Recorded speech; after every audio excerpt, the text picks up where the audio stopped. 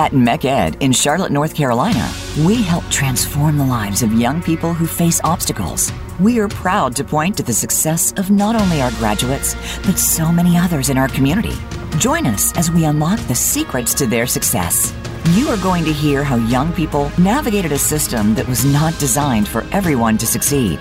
You are going to be moved and inspired by the stories of each of our guests. Class is in session. Here is your host, Ross Danis. Hello, everyone. Welcome to Let's Reinvent School, the program that focuses on what's positive, not only what's wrong in our schools.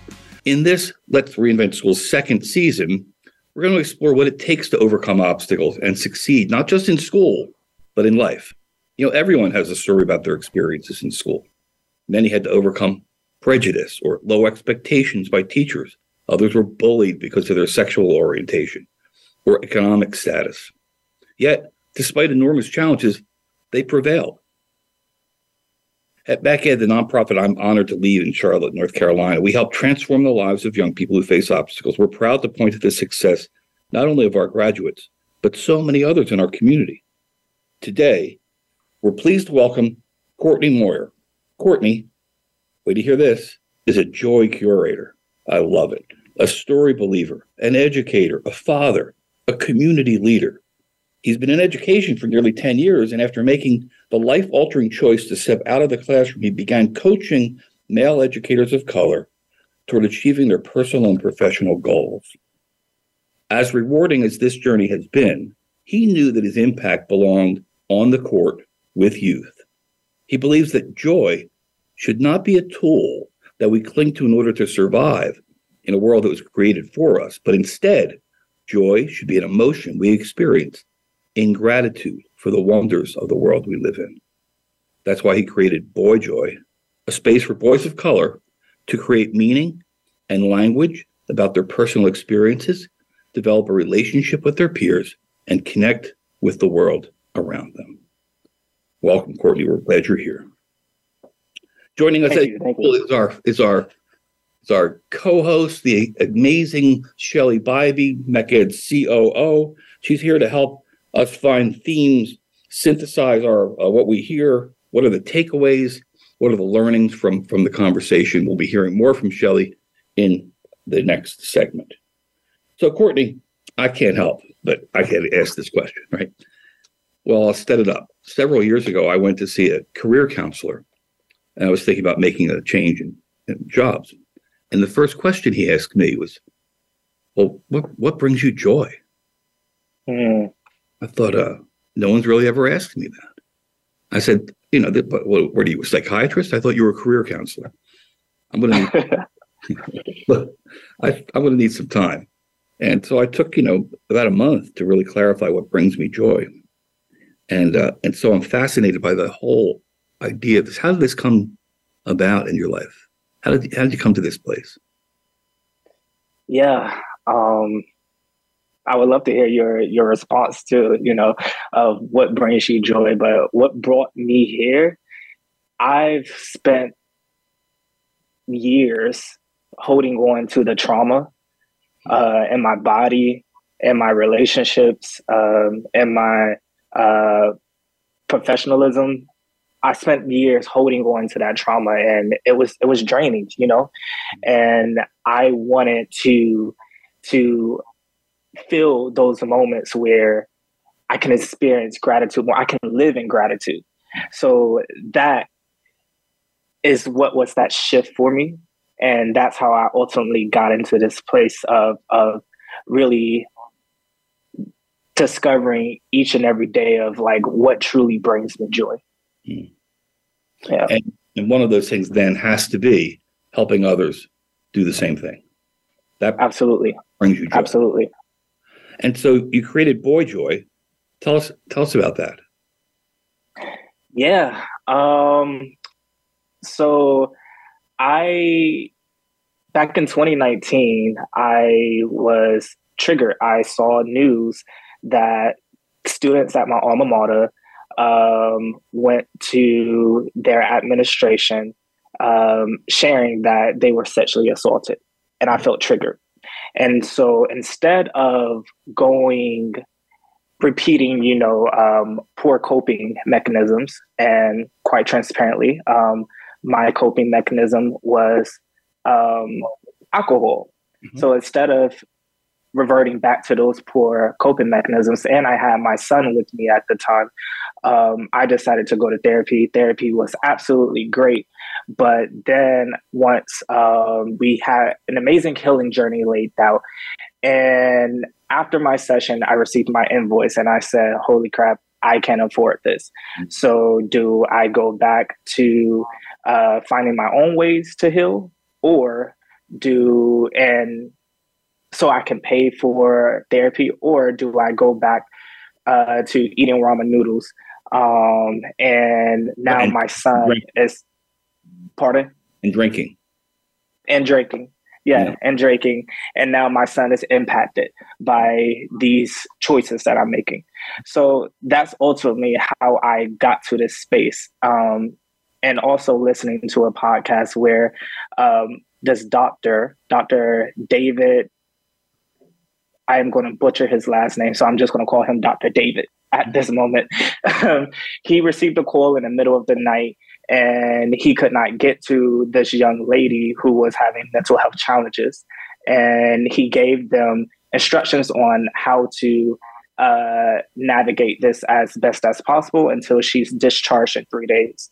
Well, 3 days turned into 3 weeks, and this young lady, her name was Erica. Erica's mother called and said, hey, I just called to tell you that Erica completed suicide. And he gets defensive. He said, well, why didn't you come to me? I told you what to do. And she said, I'm sorry, I didn't have the $15 bus fare to make it to you.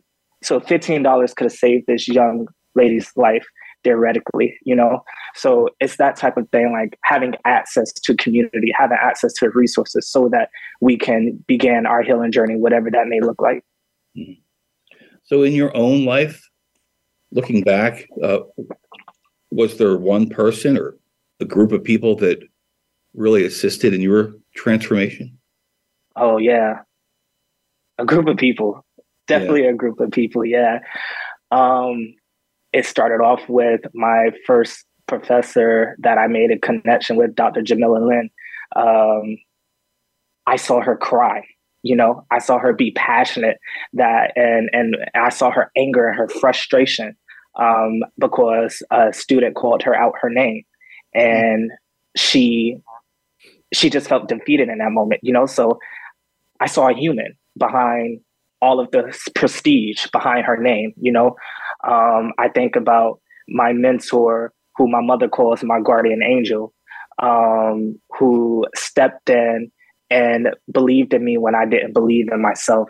I think about the community that I've gained here in Charlotte, North Carolina, where I have the privilege to explore manhood with them, and understand what that means to be a father, to be a friend, all of these things. So it was definitely a group of people. And experiences outside of school? I mean, would you say you had a really good school experience? High school. I made the best out of it. I made the best out of it. Yeah. I believe that I was overlooked and didn't, because I wasn't a troublemaker, because I wasn't as energetic as my peers. So I was overlooked. Absolutely. Right. Under the radar. Absolutely. So yeah, I made the best out of it, track, basketball, the arts, all of that. And you went to college. And I went to college. Yeah, track scholarship. Yeah, the track scholarship. That's awesome. Yeah. I was just having a conversation yesterday with a provost at University of North Carolina. And we talked about how we really should have a county-wide summer bridge program, not just for school, and pay students to attend. Because young people we work with, they work in the summertime. Yeah. How are you going to ask them to do it? Even if it's free, they can't do it. So I love that you're bringing that awareness to them, because that's equity right there. Everyone doesn't have the resources to be able to not work during the summer to invest more in their academic endeavors. Yeah, we talked about 15 to complete. You know that if you take fewer than 15 credits, the probability of you not finishing and dropping out is really high. Mm. And Wow. the completion rate at college for young Black and brown boys in particular is really low. I'm sure. Yeah. I'm sure. So thank you for that knowledge. Just, it's interesting. The conversation is about school. Just last night, and Shelley knows that I have all of this stuff, but I don't get rid of anything. I have all of my report cards from first grade, second grade, third grade, fourth grade, fifth grade. And wow. And what they measure is so different than what we measure today. On my report card, it measures obedience, leadership, cooperation, persistence, posture, grooming, cleanliness, self-discipline, in addition to math and reading, conduct. So I wonder sometimes about our schools and what we're doing to raise kids, not just test scores. Yeah, that you had me invested when you first started naming all of these attributes that your school named, but then it went to posture, and that kind of threw me off guard. Yeah. Obedience, interesting, very interesting. But I think they check my nails. They check your nails. Yeah. Yeah. Wow. Okay. Yeah. What was the name of your school? It was a Catholic school. It was a Catholic school. Yeah. Wow. Okay. Full transparency. But anyway, let's go back to you and your journey to get here. So you were a teacher. You then you worked. What subject? I taught K2, so all subjects. Cool.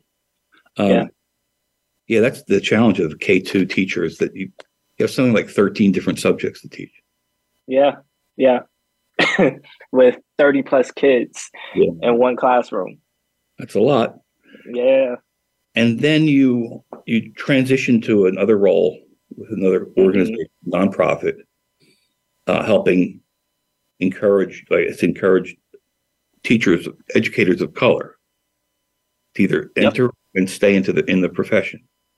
So your mission is pretty clear. I mean, when you think about it, there's a thread that runs through it, and it's all about helping others become their fullest, or the greatest that they can be. How's it going with Boy Joy? Yeah. I mean, is it what does that actually mean? Are there kids enrolled in it? Yeah. So Boy Joy started as an app. I just wanted to create an app to support boys of color, affirmations, incentives for engaging in this work and things of that sort. Then it ended up evolving to a summer camp experience because I got tired of receiving no's from grants and fellowships and saying, well, what's the data behind why boys of color need spaces to heal? And as dehumanizing as that question could be, I took that energy or that frustration and I transferred it into something else. So to answer your question of like what's going on with Boy Joy now is like, now I'm having conversations with schools about what does it look like to build authentic, genuine relationships with students, specifically boys of color, in a way that empowers their voice, in a way that honors their cultural experiences. It also looks like me hosting SEL and leadership workshops with organizations, not only here in Charlotte, but also nationally. And now what is about to look like is I am making the bold decision to go back into the classroom. This is new news. That brings me joy. You need more of them. Thank you. I was offered a leadership role, but I declined and asked to step into a 4th grade teacher role, so that I can be even more strategic and implementing these values that I hold into the classroom with these students. Now, lucky for the people in that school, lucky for the parents, the whole families. It's hard to keep teachers in the profession, as you know. 30% decline in enrollment in ed schools, and teachers are fleeing the classroom in droves, in part because they feel demoralized, not because of pay, by the way. Everybody thinks it's money, but many of them are just demoralized by the system. So, welcome. Boys in particular face all kinds of issues in school, black and brown boys. For example, discipline. There's data that shows that, it's one thing if somebody lights a trash can on fire, but insubordination, because the look on your face is often interpreted in a way that's not, it's not an exact science. And you can see where prejudice actually interferes with that. Yeah.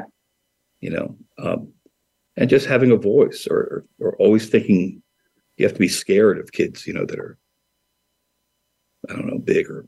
I worry about the kids like you, not you as a kid flying under the radar, the ones who are just there. And hardly anyone knows who they are. Yeah. So definitely that's not the case anymore, because look at you, it'd be hard to miss you. It'd be hard to overlook you. You got a great vibe about you, style, you great smile.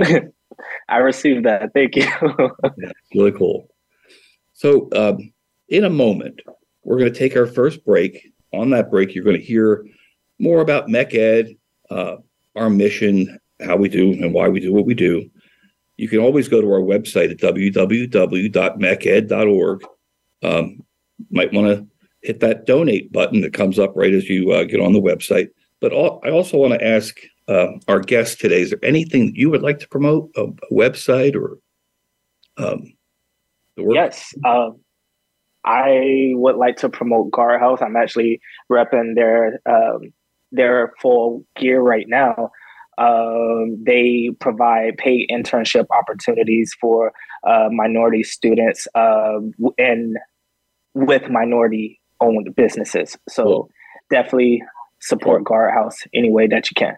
And we'll talk more about Guardhouse when we get back from the break. Thanks, everyone, for listening so far.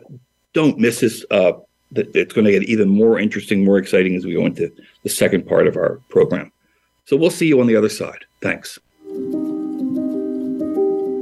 So MECED is a college and career readiness institution that is very committed to workforce development, has been for quite some time, with a special emphasis on making sure that the kids who face obstacles in our community have a fair shot at a bright future. Right now we're working with young people from Garinger, from Harding, University High, West Charlotte, and Chambers High School. Before the pandemic, they were all on the bottom fifth of the economic ladder. These days, it's hard for them to even find that ladder. Then we provide job shadows, paid internships. We'll pay for career clothing, transportation, food, certification programs. The goal is to make sure that every young person in Mecklenburg County has an opportunity to live a life where they can thrive, both in school and out of school. And we believe that doesn't happen just by being in school, that school isn't enough, that to be educated requires much more than school. Experiences matter.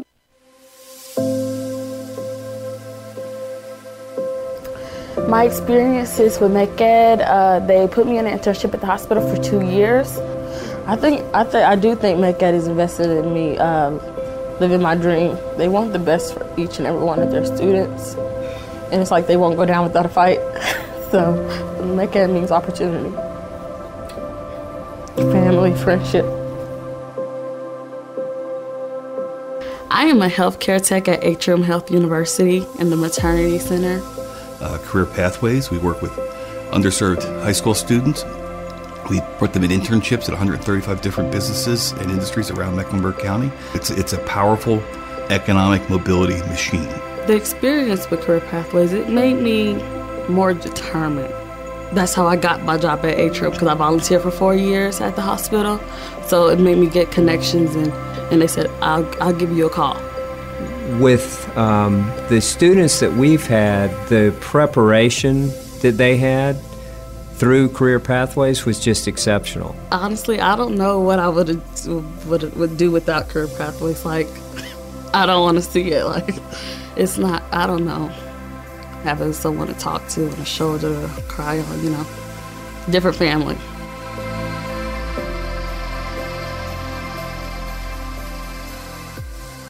MECED's been around since 1991. We're here to serve young people in Mecklenburg County, and we're here to make sure that they have the experiences, the knowledge, the skills that they are going to need to thrive in life. Young people spend only 20% of their time in school. 80% of their life is spent outside of school. And we want to make sure that we recognize that education doesn't just equal school. We learn in all different kinds of places and different ways. With after school, you're hitting on academics. You're hitting on the things that they might not have during regular school. So like we have visual art, dance, theater, coding. They still get to do with their friends at school, with people who are just like them. Some of them don't even know they could dance. They didn't know, some of them don't know that they can draw.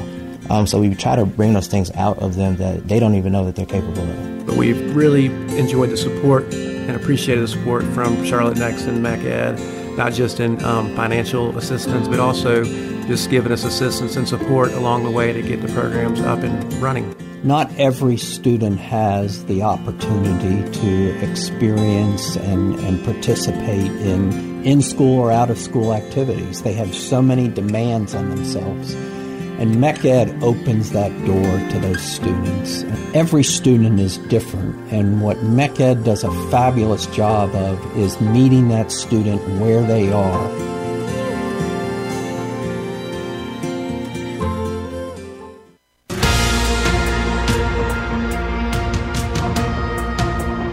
Welcome back from recess to Let's Reinvent School with Ross Danis. Got your thinking cap on today? We're going to teach you how to reinvent the public education system. And we want to hear from you. Feel free to call in to ask a question or to tell us your story. Call in to 888-346-9141. Now, back to the show with Ross Danis. Welcome back, everyone. Thanks for hanging with us. We're here with Courtney Moyer and Shelley Bybee.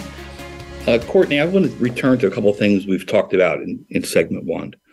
To what extent do you think gender plays a role in the experiences of young people in school? Gender playing a role in the experiences. Yeah, how it works for them.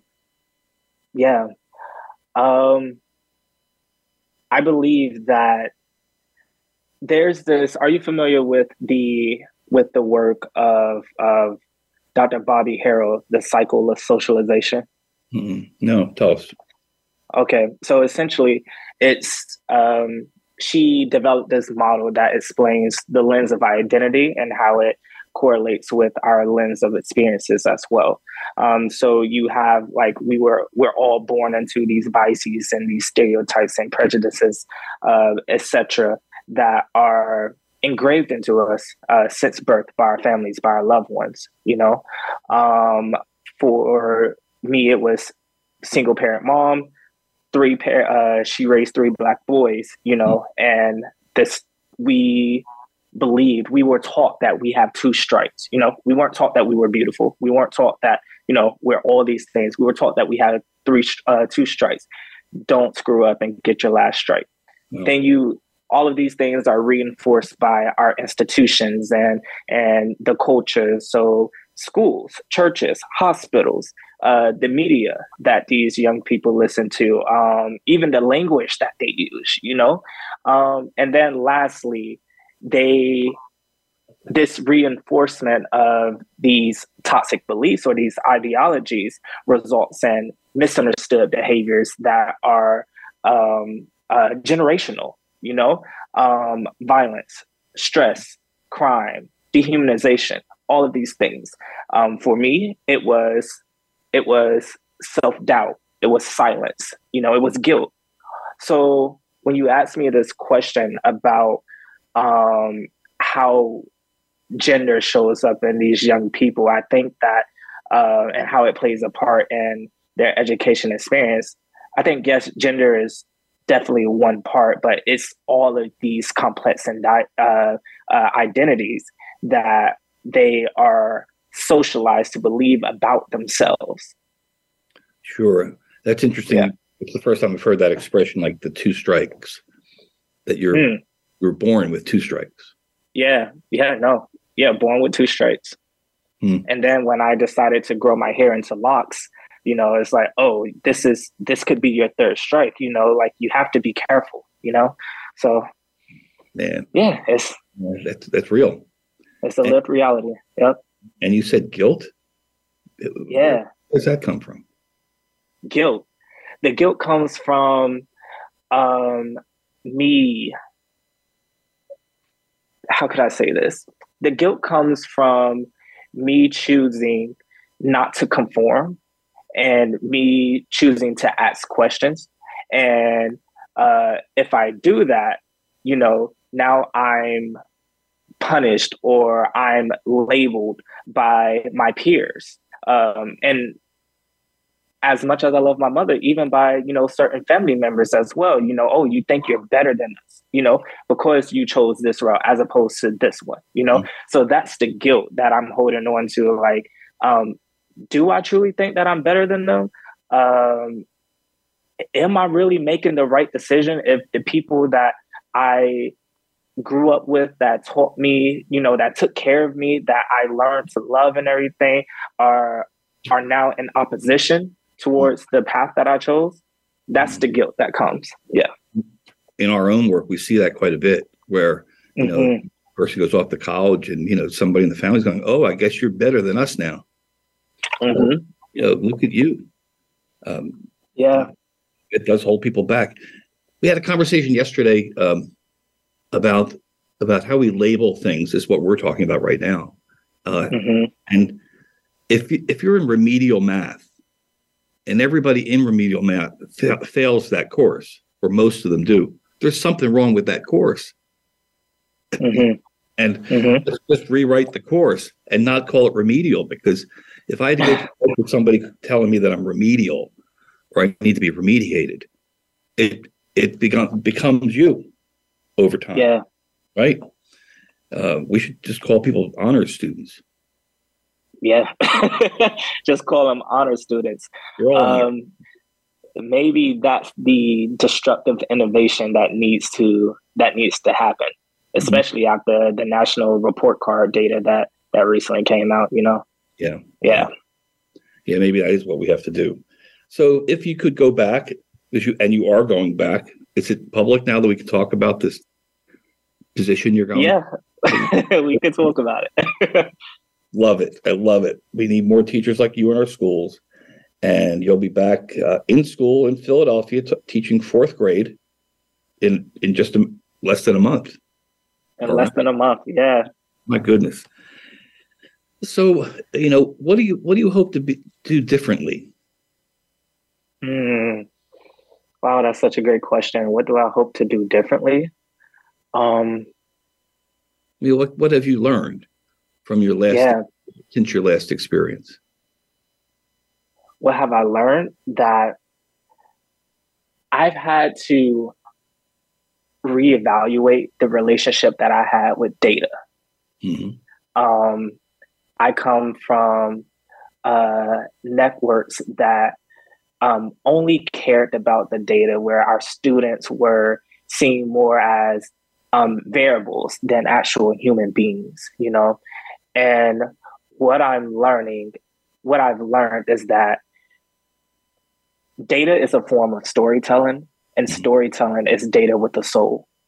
And so with that new understanding, I hope to respond to my students' needs in a way that I didn't have the capacity nor the understanding of how to do in the past, So all of the coaching and the mindfulness and the SEL work and the leadership work that I've developed outside of the classroom, I'm excited to bring that back into the classroom to work with my students. And my classroom size, when I taught years ago, I was teaching by myself 30 plus students in a crammed room with limited resources. Now I have an excessive amount of resources with only 12 students. And wow. The amount of individualized instruction and attention that I could pour into them, I'm so excited about that. Yeah, I'm excited for you. And I'm excited for those students, those 12 students and their families. You know, the research on class size is so interesting. The STAR report was published about 25 years ago, said that in K2, 18 to 22 students is about the right amount of kids. Mm-hmm. And what happens, schools then at 25 students will put an aide in that classroom, and it actually has the deleterious effect on student achievement because the kids with the greatest needs get assigned to the person with the fewest skills. In that particular case. So lucky for you to be in, and lucky for those students to be in a class with someone who gets it, has had all of this experience in between, and has 12 students and lots of resources. What I'd love to see happen for you, none of my business, but I love this idea of theory and practice, because that's the way people learn, right? So you spend time in the classroom, you spend outside learning, you're going to take it, put it back into place. Who knows, maybe in 5 years, you take another step on your journey to go back to the theoretical part again. Yeah. Who knows? No. I'm excited. I'm really excited. So those kids how do you even identify those students with the greatest needs? I believe that they show us in their own unique way what their needs are. In my experience, I've been in spaces where the need has only been based off what you can compute academically, your conceptual understanding or your procedural understanding of how to answer this question. But the need is so much more. The need starts with what's happening at home. The need starts with, their emotional availability that they have when they enter your classroom. That's when the need really starts. And it shows up in other ways. It shows us through their academic performance. Mm-hmm. So when you ask me the question, how do we begin to identify the need? Listen to their stories. Just listen. Just be there with them. Be present. Mm-hmm. Yeah. That's why I call myself a story believer. Tell us more about that. I love it. You stories. I call myself a story believer because when a person has the opportunity to share their story, it not only liberates that person from whatever they've been holding on to, that guilt, that shame, that trauma, but it also gives the listener an opportunity to gain an additional perspective that they haven't had before, So when I have the privilege to listen to your story, Ross, it's so much more than just me having a conversation with you. Like, you are inviting me into a vulnerable space, and I have the opportunity to experience God through you, and that's why I call myself a story believer, because it gives me a perspective that I've never had before. And the last thing I would say is that I was reading this book called See No Stranger by Valerie Kerr. And she has this overarching ideology that when we say see no stranger, it's just understanding that you are simply a part of me that I haven't discovered yet. So if I operate with that mindset, it's like, what part of myself am I going to discover by simply listening to you? That excites me. That really does. So Shelley and I have both been through an experience called the American Leadership Forum. And it begins with 7-minute introductions. You have 7 minutes to introduce yourself to the room. And for the most part, most of us, a minute and we're done. But the 3rd or 4th minute, you're telling your story. Really yeah.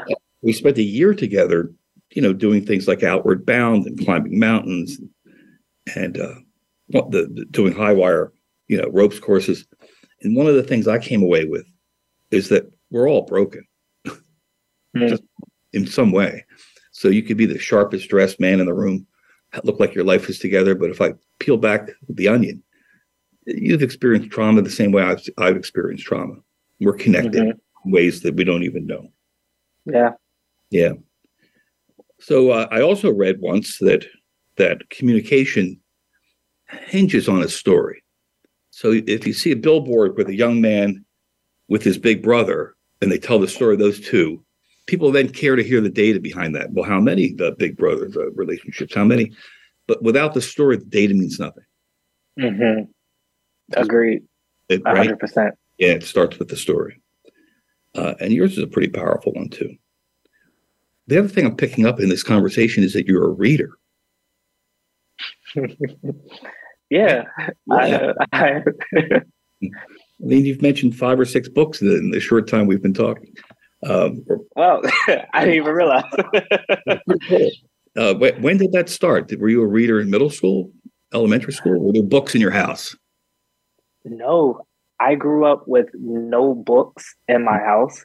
The only book I grew up with, I had in my house was the required text that, was sent home for homework, and then the Bible. But I mean, I didn't read the Bible. So yeah, no literature. I even went to a HBCU, and even attending a HBCU, I think I was suffocating so much from my trauma that I couldn't appreciate the literature that was around me in that historical place, So I didn't start reading, honestly, until I left the classroom. So I'm 20, this is 24, 25, around that age. That's when I started reading, and I'm 29 now. So, yeah. Isn't that something? It just shows that we all can grow, and that life is difficult sometimes. I grew up in a house without books, and now my house is filled with books. Yeah. Yeah, they're everywhere. And they mean a lot to my family. What's your favorite read right now? I'm reading Cormac McCarthy's new book, and I'm also reading a book called The Fifth Season. It's a science. The Fifth Season. It's science fiction. I'm trying to read more fiction as opposed to my obsession with data and academic stuff. And I have a book club. Yeah. Believe it or not, so that on December 7th, I have to show up at a neighbor's house having read this book. So incentive at night to turn the TV off. Read for a couple hours. Nice balance. I love it. Yeah. Are you good? Well, you know what? We're going to have to talk about this on the other side. This time goes by so quick. We're going to take another break. We're going to hear more about MECED and how we work with young people in Mecklenburg County. And we're going to come back with our extraordinary guest, Courtney Moyer, in just a few moments. Thanks for listening. We'll see you on the other side. MECED's been around since 1991. We're here to serve young people in Mecklenburg County, and we're here to make sure that they have the experiences, the knowledge, the skills that they are going to need to thrive in life. Young people spend only 20% of their time in school. 80% of their life is spent outside of school. And we want to make sure that we recognize that education doesn't just equal school. We learn in all different kinds of places in different ways. With after school, you're hitting on academics. You're hitting on the things that they might not have during regular school. So like we have visual art, dance, theater, coding. They still get to do with their friends at school, with people who are just like them. Some of them don't even know they could dance. They didn't know, some of them don't know that they can draw. So we try to bring those things out of them that they don't even know that they're capable of. But we've really enjoyed the support and appreciated the support from Charlotte Next and MECED, not just in financial assistance, but also just giving us assistance and support along the way to get the programs up and running. Not every student has the opportunity to experience and participate in school or out of school activities. They have so many demands on themselves. And MECED opens that door to those students. Every student is different, and what MECED does a fabulous job of is meeting that student where they are.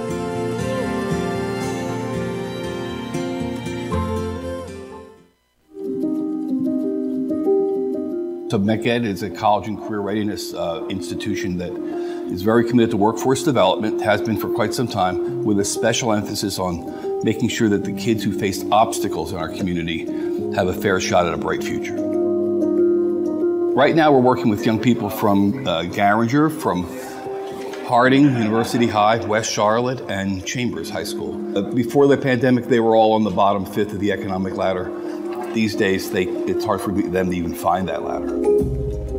Then we provide job shadows, paid internships. We'll pay for career clothing, transportation, food, certification programs. The goal is to make sure that every young person in Mecklenburg County has an opportunity to live a life where they can thrive, both in school and out of school.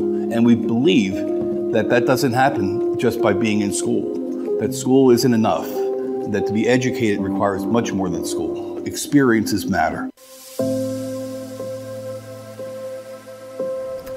My experiences with MECED, they put me in an internship at the hospital for 2 years.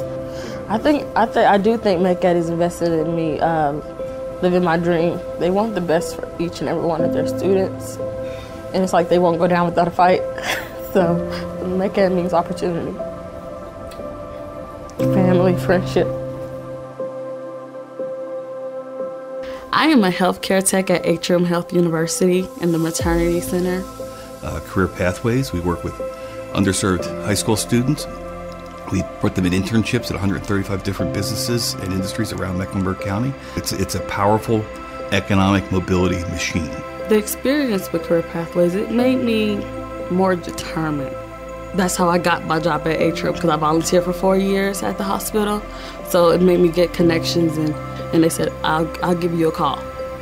With the students that we've had, the preparation that they had through Career Pathways was just exceptional. Honestly, I don't know what I would do without Career Pathways. Like, I don't want to see it. Like, it's not, I don't know, having someone to talk to and a shoulder to cry on, different family.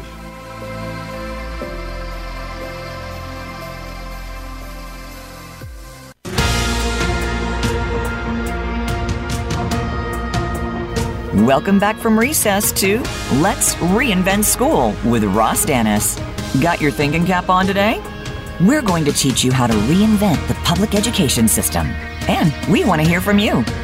Feel free to call in to ask a question or to tell us your story.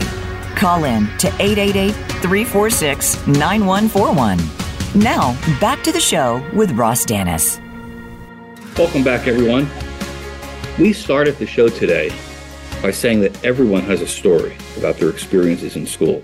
We should add to that now that everyone has a story about their experiences in school and in life. And we talked a little bit about data with a soul. But, the idea of story and being a story believer is something I think is missing in our schools today because we're so obsessed with these data points and reading scores and math scores because they're published in the paper. No one publishes how fewer kids are experiencing trauma or their mental health has improved. I just learned this morning that 15 high school students from West Charlotte High School just dropped out yesterday. Wow. Just, Wow. Because I'm going to, you can go to work at Food Line for $20 an hour. So I think a lot of times it's not just an academic issue, it's connections that people need with one another and with teachers. Having been a school principal, I can say that I thought of the teacher as the school. So there were some kids that, Mr. Harrison, they gravitated towards him. There were other kids who liked that Miss Winogle, that Earth Mother art teacher. And there were other kids who gravitated toward Mr. Messenger, the gym teacher, who, was more of a jock, so to speak. So I think that everyone in school should be able to find a mentor, somebody they connect with. Could even be like the secretary in the front office. Or I don't think they have secretaries anymore, but anyone. Right? So if everybody, just imagine what school would be like if everybody in a school had some kind of deep connection with somebody there, or even a group of people, it would be transformative. So your story, I haven't asked this question, and you don't have to answer it, but when you've talked about trauma quite a bit, like what, besides the 2 strikes thing and flying under the radar, what was the trauma? You don't have to answer. Wow. How much time we have? Yeah. I will begin to say that the trauma began with my father not being present, and the father figure in my house, being my older brother, chose the streets over his future. I will say that it then continued to go into, although, like early teenage pregnancy, teenage parenthood is definitely trauma as well. Could be traumatic as well, and it was for me. And I love my kid. I call him the kid. He calls me baby daddy. That's our thing. But yeah, it was difficult being a teenage parent. Moving away and attending this illustrious institution where we're painted to fit this mold of what it means to be Black and male. That institution back then, from my experiences, didn't fully embed all of the unique, beautiful complexities of one's identity, especially as a student who attended Morehouse College. That's my alma mater, Morehouse College. So I say that to say that I too was sexually assaulted, and my story was covered up. So when that trauma happened in when those students' trauma happened in 2019, that's where that trigger was for me. Sure. Yeah. Yes. Then the last I would say is then having to spend time at a mental health hospital because I became very suicidal, and my counselor didn't think I would make it through the weekend if I didn't receive help. So these are all of the things, and just to name a few, some of the things that I've had to navigate, That's why you're so sensitive to the $15 bus fare that the woman didn't have. Yes. Yes. Yeah. It's interesting. I've been thinking about trauma quite a bit lately myself. And, my father was abusive towards my mother for years until I was big enough and strong enough to beat him up. Mm. And to this day, I see aggression on men's faces and it doesn't exist. But things people your daughter dates or they marry, I'm always suspicious. Yeah. That's my own issue. That's not theirs. So, I think it's a lifetime we spend trying to work. You hope that you can live long enough to work through some of these things. Mm-hmm.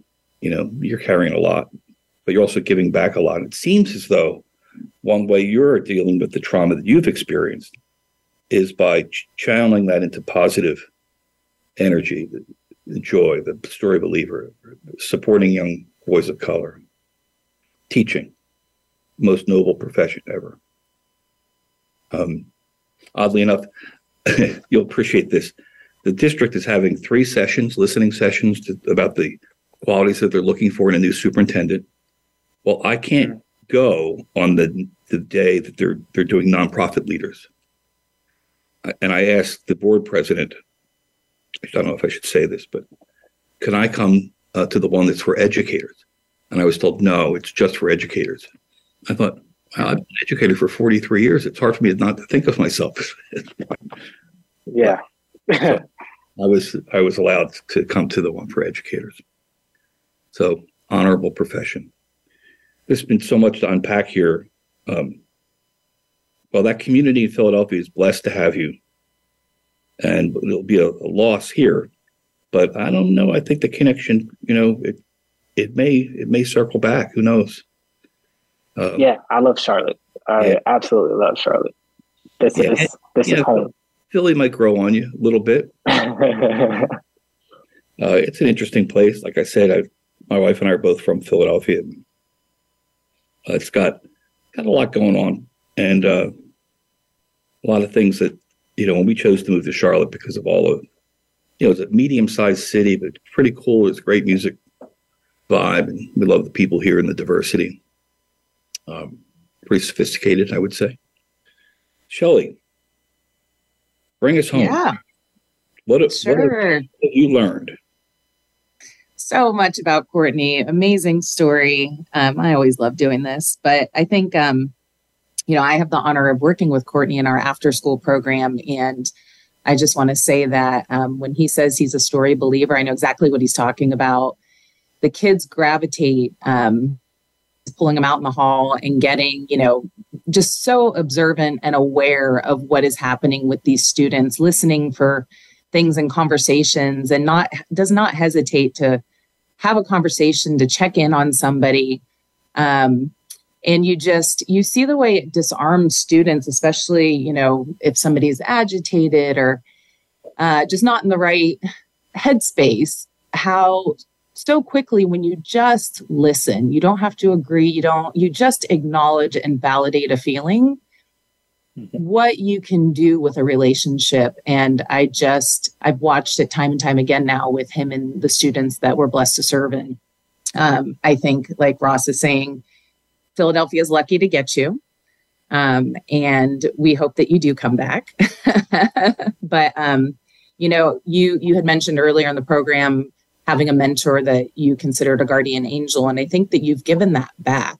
And I know that you'll continue to give that same thing back to the many students that you're going to continue serving. So I hope that, anybody listening, just remember what type of impact you can have on somebody. And hopefully we'll all kind of take that into our everyday lives and be inspired by what you've done. But yeah, I think that, as with every show, we see the themes of others in the community caring. And that's one of our main purposes at MECED, is to show these students, these families, the community, what can happen when you just invest in these youth. They need us now more than ever. And they can do amazing things with the right guidance and support. So we can all be that for these students. Thanks so much for being so open and vulnerable, Courtney. It was a pleasure to listen to this conversation.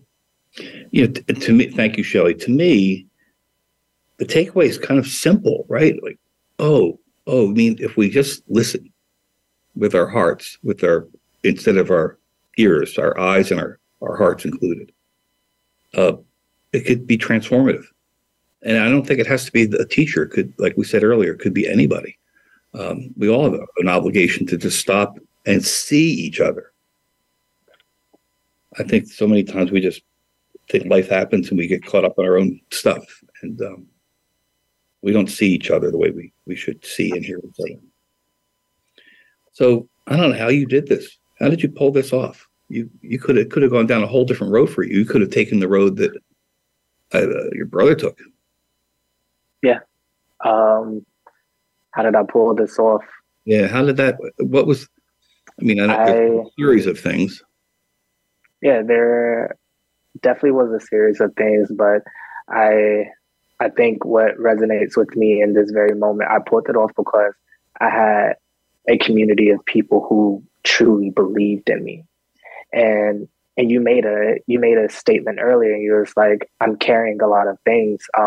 When we were talking about trauma, I'm carrying nothing. I've released that. And because I've released that, that's why I'm able to move forward, So,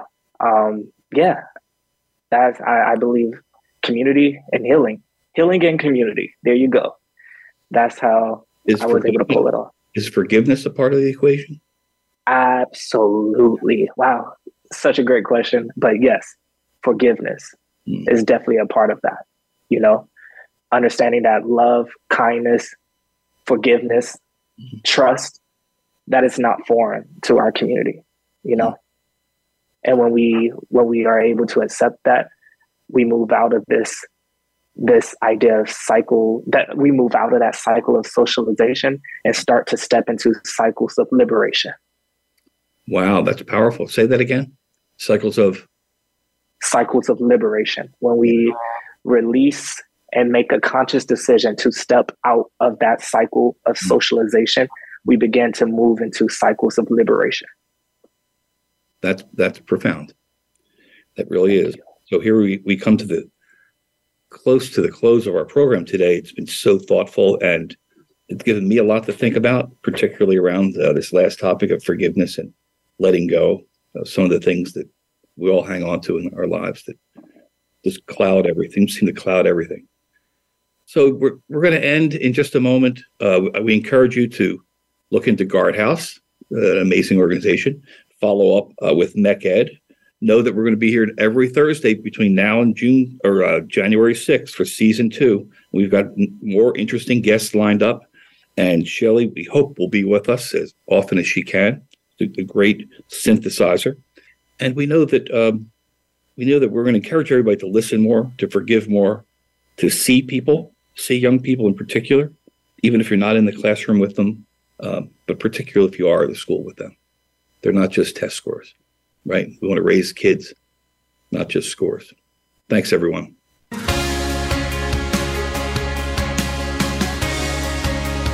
Thank you for listening to Let's Reinvent School.